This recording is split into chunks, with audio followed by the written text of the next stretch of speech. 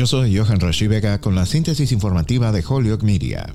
El expresidente Donald Trump puede ser demandado por agentes de la policía del Capitolio lesionados y legisladores demócratas por la insurrección del 6 de enero de 2021 en el Capitolio de Estados Unidos, dijo el jueves el Departamento de Justicia en un caso en la Corte Federal que prueba la vulnerabilidad legal de Trump por su discurso antes de los disturbios. En documentos judiciales, el Departamento de Justicia le dijo a un tribunal federal de apelaciones en Washington que debería permitir que las demandas avancen, rechazando el argumento de Trump de que es inmune a los reclamos. Un portavoz de Trump dijo el jueves que el presidente pidió repetidamente la paz, el patriotismo y el respeto por nuestros hombres y mujeres que hacen cumplir la ley el 6 de enero y que los tribunales deberían fallar a favor del presidente Trump en breve y desestimar estas declaraciones frívolas.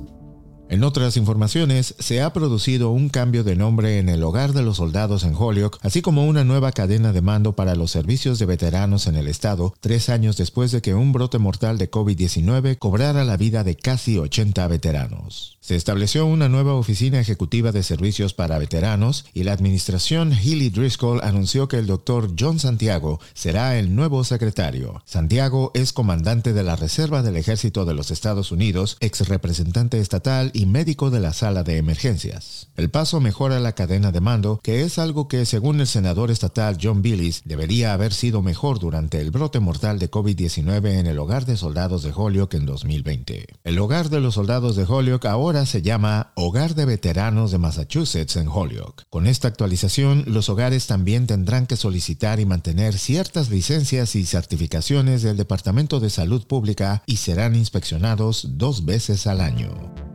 Yo soy Johan Rashi Vega y esta fue la síntesis informativa de Holyoke Media a través de WHMP.